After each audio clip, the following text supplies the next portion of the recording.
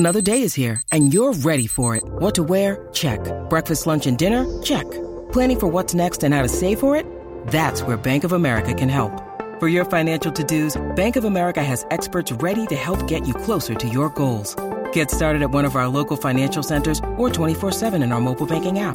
Find a location near you at bankofamerica.com/talktous. What would you like the power to do? Mobile banking requires downloading the app and is only available for select devices. Message and data rates may apply. Bank of America N.A., member FDIC.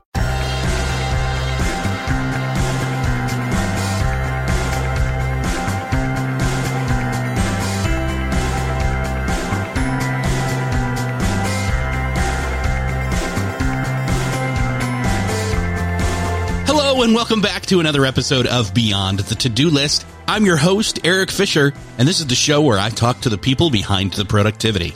This week I'm excited to share with you a conversation I had with Marc Lesser. Marc is an expert in leadership and mindfulness and developing effective communication skills. And in this conversation, we dive deep into the importance of having those difficult conversations that we sometimes don't know how to navigate, but how to navigate them with two words that don't often seem to go together in people's minds, the word compassion and the word accountability. And we explore why communication is key in both personal and professional relationships and how to foster a culture at your workplace and at your home that balances accountability and compassion and empathy.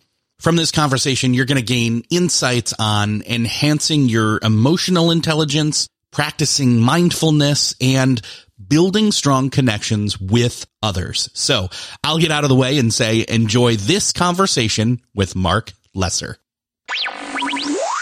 Well, this week it is my privilege to welcome to the show Marc Lesser. Marc, welcome to Beyond the To-Do List. I'm really pleased to be here with you.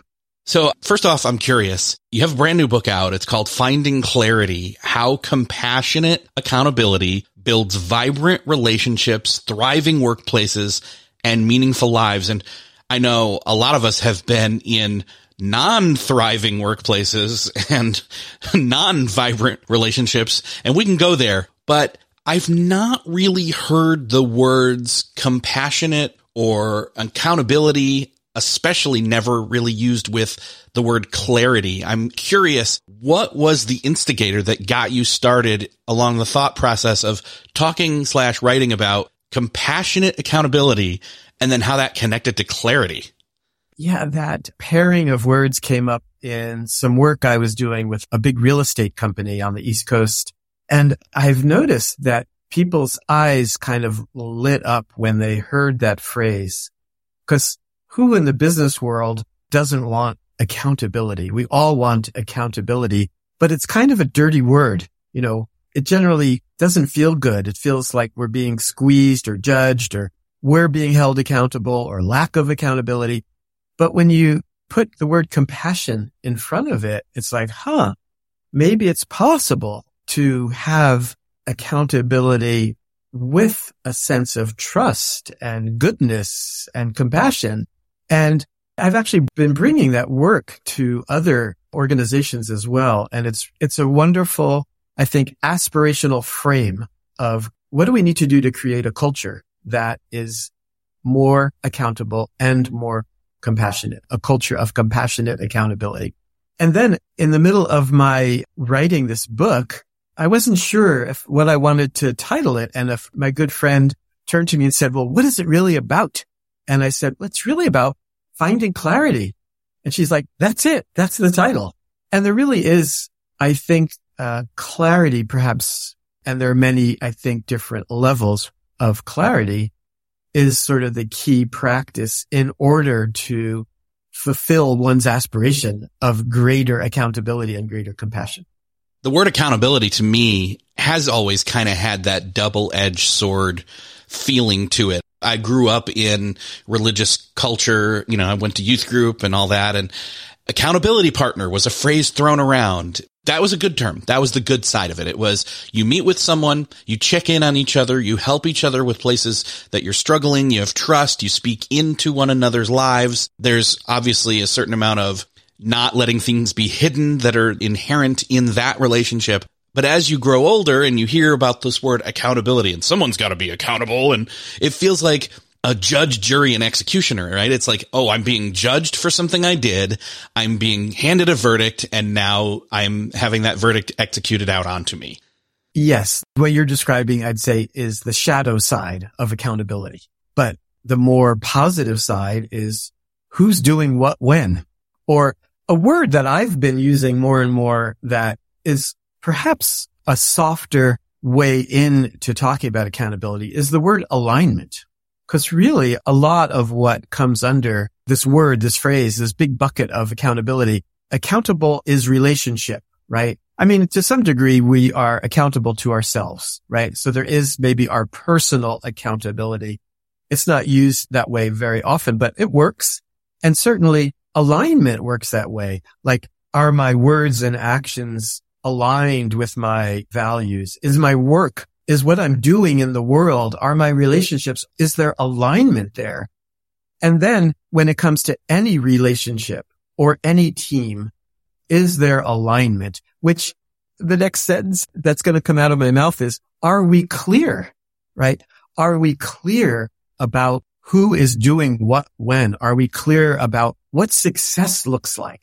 And it's interesting how I'm always blown away by how many organizations keep coming back to that question. What does success look like? Most organizations have financial projections, right? So success looks like meeting these financial projections or these revenue and expense goals. Of course, most companies have that and are checking in about that. But how are you feeling about working here? How healthy is our culture? How are we doing in things like decision making? So those are all alignment questions, and they're all kind of accountability issues. And I think partly a lot of people shy away from them just because of that shadow side. Like, oh man, if we start holding people accountable, no, let's talk about alignment. Are we aligned?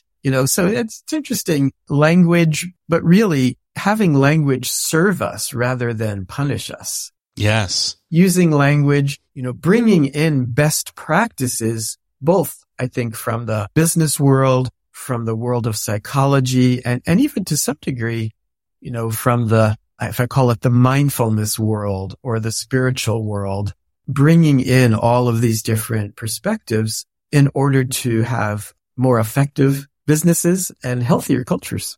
Well, and that's really where you've come from in terms of your background, talking as a speaker, you're a workshop leader, an executive coach, and you've had this spectrum of leading people or walking them through, whether it's on an individual basis or as a collective, the process of gaining clarity continually. Again, both as an individual and as a collective. And you can call that, we often talk about self-awareness on this show, or mindfulness, or you can call it whatever you want to call it. Clarity, self-awareness, mindfulness all seem to, they're partners in the thesaurus. So yes, you didn't mention in that litany, which I'm going to bring up here, which is something that is, I think fairly unique about me and my background, is that I lived in a Zen monastery for 5 years. Strangely enough, it was in that context when I was asked to run a Zen monastery kitchen, which was a lot like any commercial kitchen, because this was in the summertime. We had, 70 or 80 overnight guests who expected gourmet vegetarian meals 3 times a day, for 70 or 80 people. When you think of Zen monastery, you might think, oh, chilled out, super peaceful, relaxed. Well, come on into the kitchen while we're making dinner, for 80 people. It was pressured, but there was a tremendous amount of accountability and compassion in that workplace. And though I wasn't using that language then, I felt like I experienced a terrific culture. And then I went to business school, and then I found myself up in front of auditoriumfuls of Google engineers who wanted to take mindful leadership programs. And I found that my experience of working in a kitchen that was really devoted to service, selflessness, mindfulness, being kind and generous with each other, and producing a really high quality product went together really well. I was almost going to say, if the overlap of the high quality product in a high pressure situation, but then also the zenness of it almost creates a Zen diagram instead of a Venn diagram. Hey, that's good. Yeah. There's so much of, we need to how do you remove the drama and politics from the workplace? One of the first things you said as we were coming on is we've all experienced crappy cultures. We've all experienced, crappy relationships. And I think the starting place for great cultures, the starting place for relationships is the self-awareness work. There's a beautiful phrase from the mindfulness world, from the Zen world, is about, you study the self as a way of going beyond the self. And I think this is particularly important in relationships, because how do we include the other person? How do we really listen to who these other people are? And this is so important when we're working with teams, when we're building great cultures, is this not being stuck in our own views, understanding what our views are, but being willing to sometimes soften them or let them go and incorporate more than what our own, small minds especially. Well, it seems like listening is a skill that just doesn't get taught as a business skill. And I'm not just talking in terms of the critical analysis, signal to noise ratio communication side of it. I'm talking about like really hearing, really taking it in, and not just from the side of I'm listening to them, but also from the clarity side of things. Again, clarity does apply here when it comes to signal versus noise ratio, but I'm talking clarity in terms of self-awareness side of things, of actually taking the time, pausing, taking a breath, putting in those rituals, best practices, consistent routines of seeking self-awareness of my own self. How do I feel? Where am I today? What am I doing today? A lot of the stuff that when we're talking about productivity and to-do lists, it's like, okay, what do I have to do today? That's one style of going about it, looking at a list, making a list, etc. But I'm talking a way of going below that list, of digging to deeper motivations and awareness and subconscious thoughts, feelings, etc., but also higher than that to like aspiration and inspiration of where I want to get to and where I want to be. And you speak to a lot of that in your work. Yeah. Well said. Well said. I love the through line between my self-awareness, my presence, what I'm bringing, my body, body awareness is really important as a leader, but in all relationships. And then there's all of the practices around relationships and collaboration, being able to collaborate. And then there's the getting stuff done, decision making and putting in the right structures and hiring the right people, having a business model that is effective, being able to pivot, being able to change when we need to change. So that through line. And then even I like to take it out further. It's like, man, the world is pretty messed up at this moment in time as we're talking. There's some wars bursting around us. And I think these things are all connected, right? Starting with our own state of mind, relationships, collaboration, and how we influence our communities. And I also think, Eric, the phrase beginner's mind, when you were talking about listening, a big part of listening, and maybe one of the hard parts of listening, is, again, letting go of our fixed ideas, becoming aware of our fixed ideas. And that's hard. We like our fixed ideas. We like to be right. We like to be smart. It means being a bit vulnerable, wandering into that territory where maybe there's something I'm not seeing here. Maybe there's a way I can grow here. And again, I think this is the beauty of mindfulness practice, meditation practice, and relationship practice. It was one of my big ahas back in my Zen monastery days is, wow, I'm learning a lot by being in a leadership role.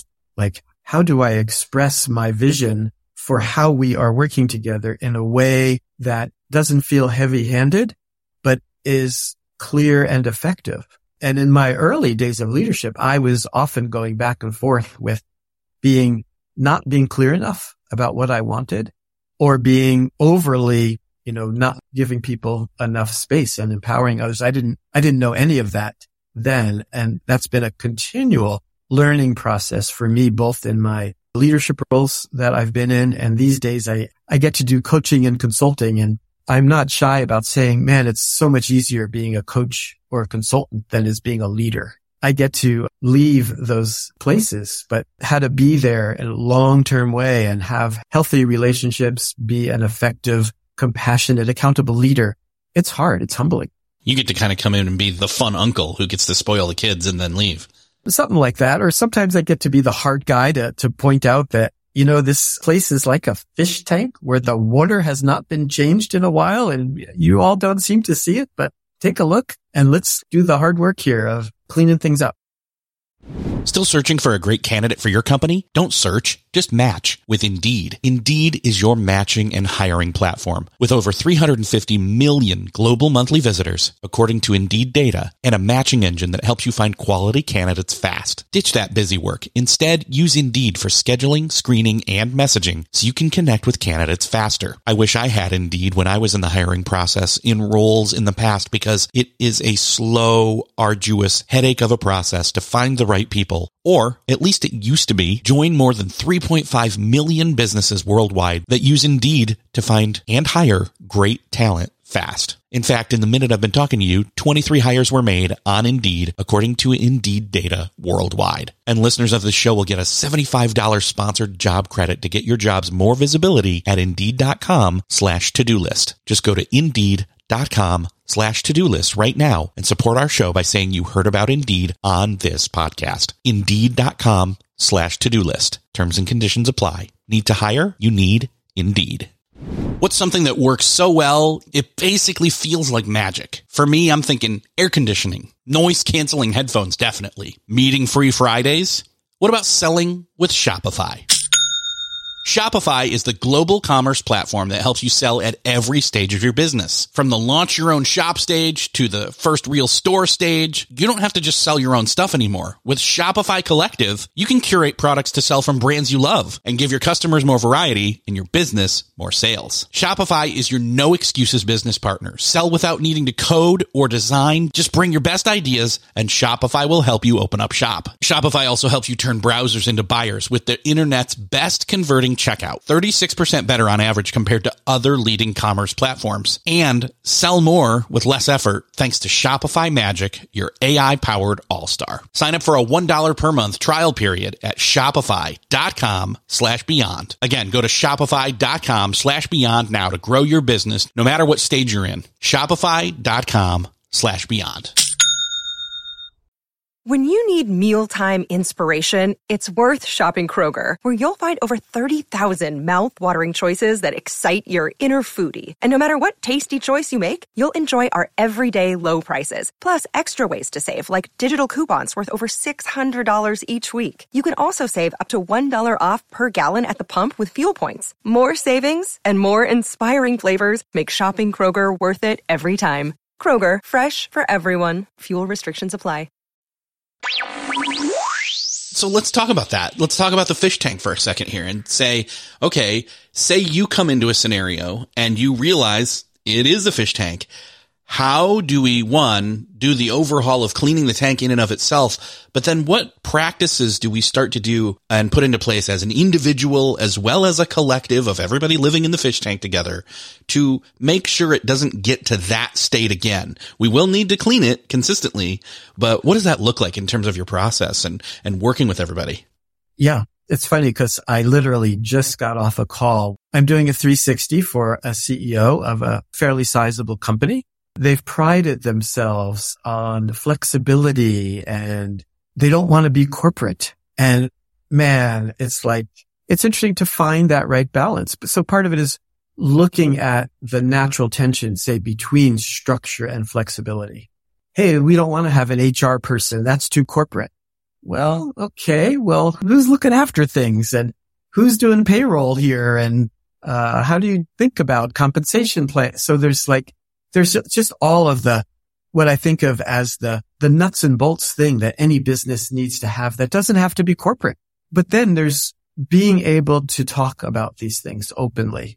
Like, let's talk about what's working well here and what needs to be improved. Again, leaning on best practices for what I think of as things like accounting, operations, sales and marketing. But then below the line, leadership skills, emotional intelligence skills.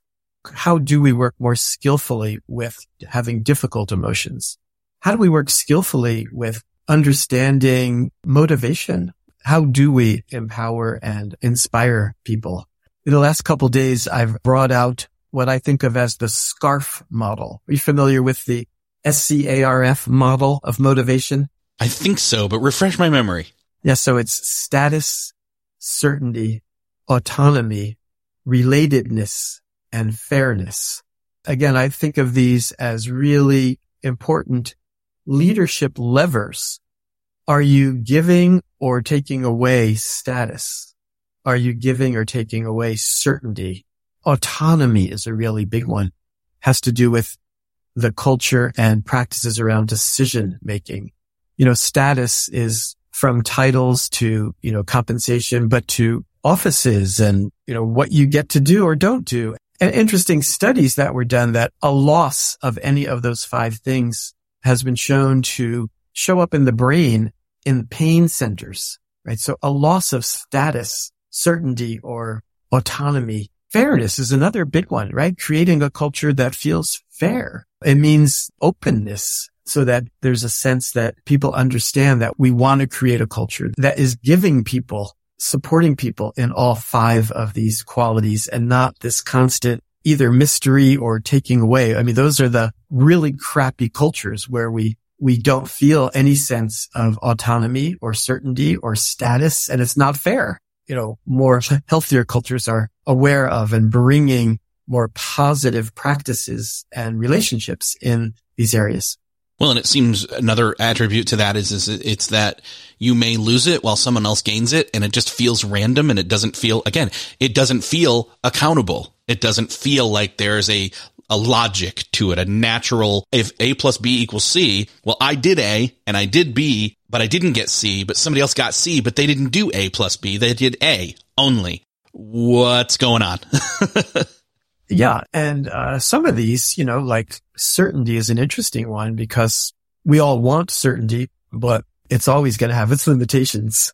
We want to create organizations and cultures that feel solid, predictable. I think I'm going to be working here for the next 5 or 10 years. And we need a certain amount of certainty, but we also need to have skills for working in uncertain environments. Things like status, we sometimes need to let it go. There's always going to be people who have more status, more empowerment or, so it's like we need to be aware of these various human elements.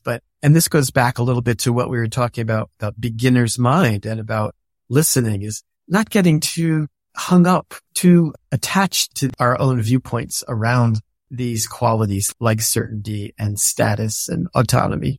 Yeah, it seems like having a goal of certainty, which is what some would call the pursuit of clarity. Clarity meaning I'm clear. I know I have certainty. No, that's not what that is. Clarity is in the moment and then the next moment and then the next moment. And we continue to seek it out. But you're not going to reach that if you're claiming to certainty, which by claiming to certainty, you're claiming to certain viewpoints that honestly, we all need to be a little more malleable with and open to new data coming in. Yeah. I mean, one of the examples I use in the beginning of my book in trying to describe, well, what do I mean by clarity? I said, well, take a tree. A biologist can tell you, all of the inner workings of this tree, or we can paint this tree and we could be clear about what this tree looks like or feels like or smells like. But there's another viewpoint that there's a certain mystery, a certain lack of knowing, and a beautiful thing to be able to see that tree as new and fresh and through the eyes of mystery. And this is true of ourselves, how we see ourselves, how we see all of especially our important relationships, whether it's with our partners or children or parents, people we work with. Going back to the question that you asked a little earlier, what is it that creates the dirty fish tank? It's when we think we know who those other people are. We kind of feel, their limitations. We've given up trying to understand them. We've given up on our higher aspirations of what's possible in this workplace, and the water gets dirtier and dirtier. So that's the starting point, is I think to acknowledge the dirty water, to acknowledge that I have a role in it. If we just, it's all them, man, that's part of it. That's part of the dirty fish tank. It's them. There's them. It starts with, okay, I'm going to take some responsibility for cleaning up this culture. I'm going to go first. I'm going to be vulnerable and say, hey, we've got some problems here. Let's find a way to talk about them. I'm taking responsibility. So it's interesting. That's part of accountability, is that I'm responsible. So it does start, I think, with holding myself accountable rather than, as it's usually used, it's usually so outward focused. Another inward focused method of accountability that I think ties in here is your rule or approach of no festering, not holding on to things, being truthful about them. Of course, this requires tactfulness and the right words, the right time, place to bring things up, but to have dialogue about things and not just let them sit and fester and turn into the fish tank. Yes. It was a rule that I created in the first company where I noticed that I was walking on eggshells around one of my key employees because she seemed mad at me. And when we sat down to talk, I found out it had nothing to do with me. She was having some issues at home, with her marriage. And that was like, oh man, we decided to create this no festering rule. A related expression that I find myself coming back to is that if you're not creating trust in an organization, the default is cynicism. Cynicism is easy. Cynicism is really, I'd say, one of the main ingredients of that dirty fish tank that we're talking about. Everyone has kind of given up on thinking that positive change is possible. Oh, my boss just doesn't listen. They're not going to change. So much of this, it might be that people think, oh, listening, of course I do that. But can you listen in a way that creates trust? Or are you, through limited listening and limited responsiveness, are you creating a more cynical atmosphere? One where there isn't room to look at what's not working and there isn't room to look at what could be improved, what's aspirational. Let's get excited about creating a healthy culture, a place where we spend so much of our time at work.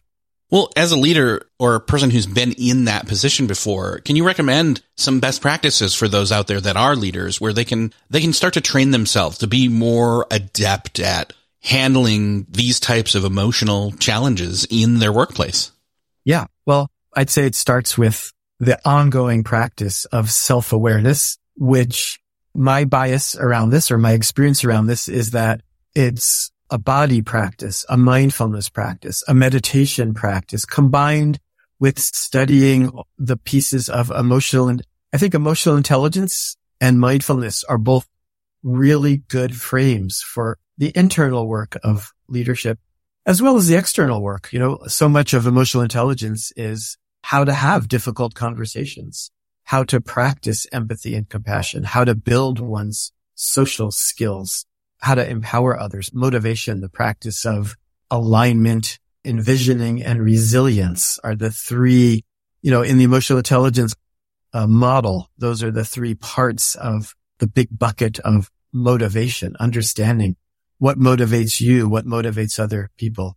I actually think leadership can help one's mindfulness practice, one's self-awareness practice, a great cauldron. And one way to develop one's self-awareness is to take on being a leader. And we're all leaders in that some of it is about role, but it's really about influence, how we are affecting, how we're influencing others and being influenced by others. Yeah. We've talked about emotional intelligence on this show in the past, not just you being part of a collective, but there's an individual work that happens. And so as we kind of close out here, I want to say, I really believe a lot of people feel they don't have any agency at all. We've seen a lot of the reckoning of this recently when it comes to terms like quiet quitting and other things like that over the course of the past year, 2 years, 3 years, et cetera. I think it's kind of a reckoning when it comes to, our workplaces and the way they've been and the way we've been and feeling like we have no power, no agency. What's the smallest amount of time, effort, whatever, that can make the most starting daily quick win momentum when it comes to gaining some of that ownership/agency back? Yeah, I think it starts by having the courage to even ask the question, what agency do I have? what conversation might I have that might really make it? Imagine I could have a skillful and effective conversation with, again, whether it's your supervisor or coworker, or sometimes it's in our home life. And this is quite common. I find there are toxic workplaces, but I think they're pretty rare where no one is going to listen to you, where there's just no way you're going to have any agency. Well, you should find another job if you're in such a workplace, I think. But what I've discovered is it's mostly we get cynical without even realizing. We give up. We make some assessment that this person is never going to listen. This person is never going to change. I've had pretty good success rates with the people that I work with by starting with asking the question, maybe practicing a little bit, reading, a good book to read is the book Difficult Conversations. It's a great little read. There are many good books, but get some skills on understanding why it's hard, why we all struggle with having these conversations, and learn little by little, can we talk? And it's not about blame. It's about understanding that we all have our own stories, that we all have our own experiences. So if you could start to understand what the other person's experience is, who you feel like is disempowering you, you can start to find your way into making some change there by starting to ask, is there one conversation I could have? How could I better understand this other person or these other people? What is it about this culture that I could step in and make some small change in? Well, that's a great place to start. Another great place would be to grab your book, Finding Clarity. What's a great place for people to go find out more about your book, but also about the work that you're doing and start to head down this path? Come to my website, which is marklesser.net, marklesser.net. I have a weekly meditation group. I'm often doing workshops and retreats and trainings. I mostly work with CEOs or senior leaders these days, and I seem to be more in the culture change business, which I really like. Again, taking that dirty fish tank and even starting by scrubbing some of the corners, but culture change is just phenomenal work. I feel greatly humbled and honored to be able to do it. Well, you're doing great work. We definitely need the fish tank cleaned. We need somebody to sometimes point out that it's dirty. We get so used to living in it that we don't notice. But Marc, thank you so much for being here. Thank you for sharing your insight, your expertise, and thanks for being so open and accountable. Really appreciate it. Well, that's another podcast crossed off your listening to-do list. I hope that you enjoyed this conversation with Marc Lesser, and make sure to check out the show notes at beyondthetodolist.com. That's where you can find links to everything we talked about, find out more about Marc and connect with him. But also that's where you can do me the favor of sharing this episode with somebody you know needs to hear it. I know somebody may not want to share a How to Have a Hard Conversation podcast episode with somebody at their work, but then again, maybe it's somebody that you know is dealing with something hard or difficult at work that falls in line with what we just talked about. Help them out. Share this episode with them. Let them know about it. Hit that share button in your podcast player app of choice, or again, over at the show notes at beyondthetodolist.com. Thanks again for sharing. Thank you for listening, and I'll see you next episode.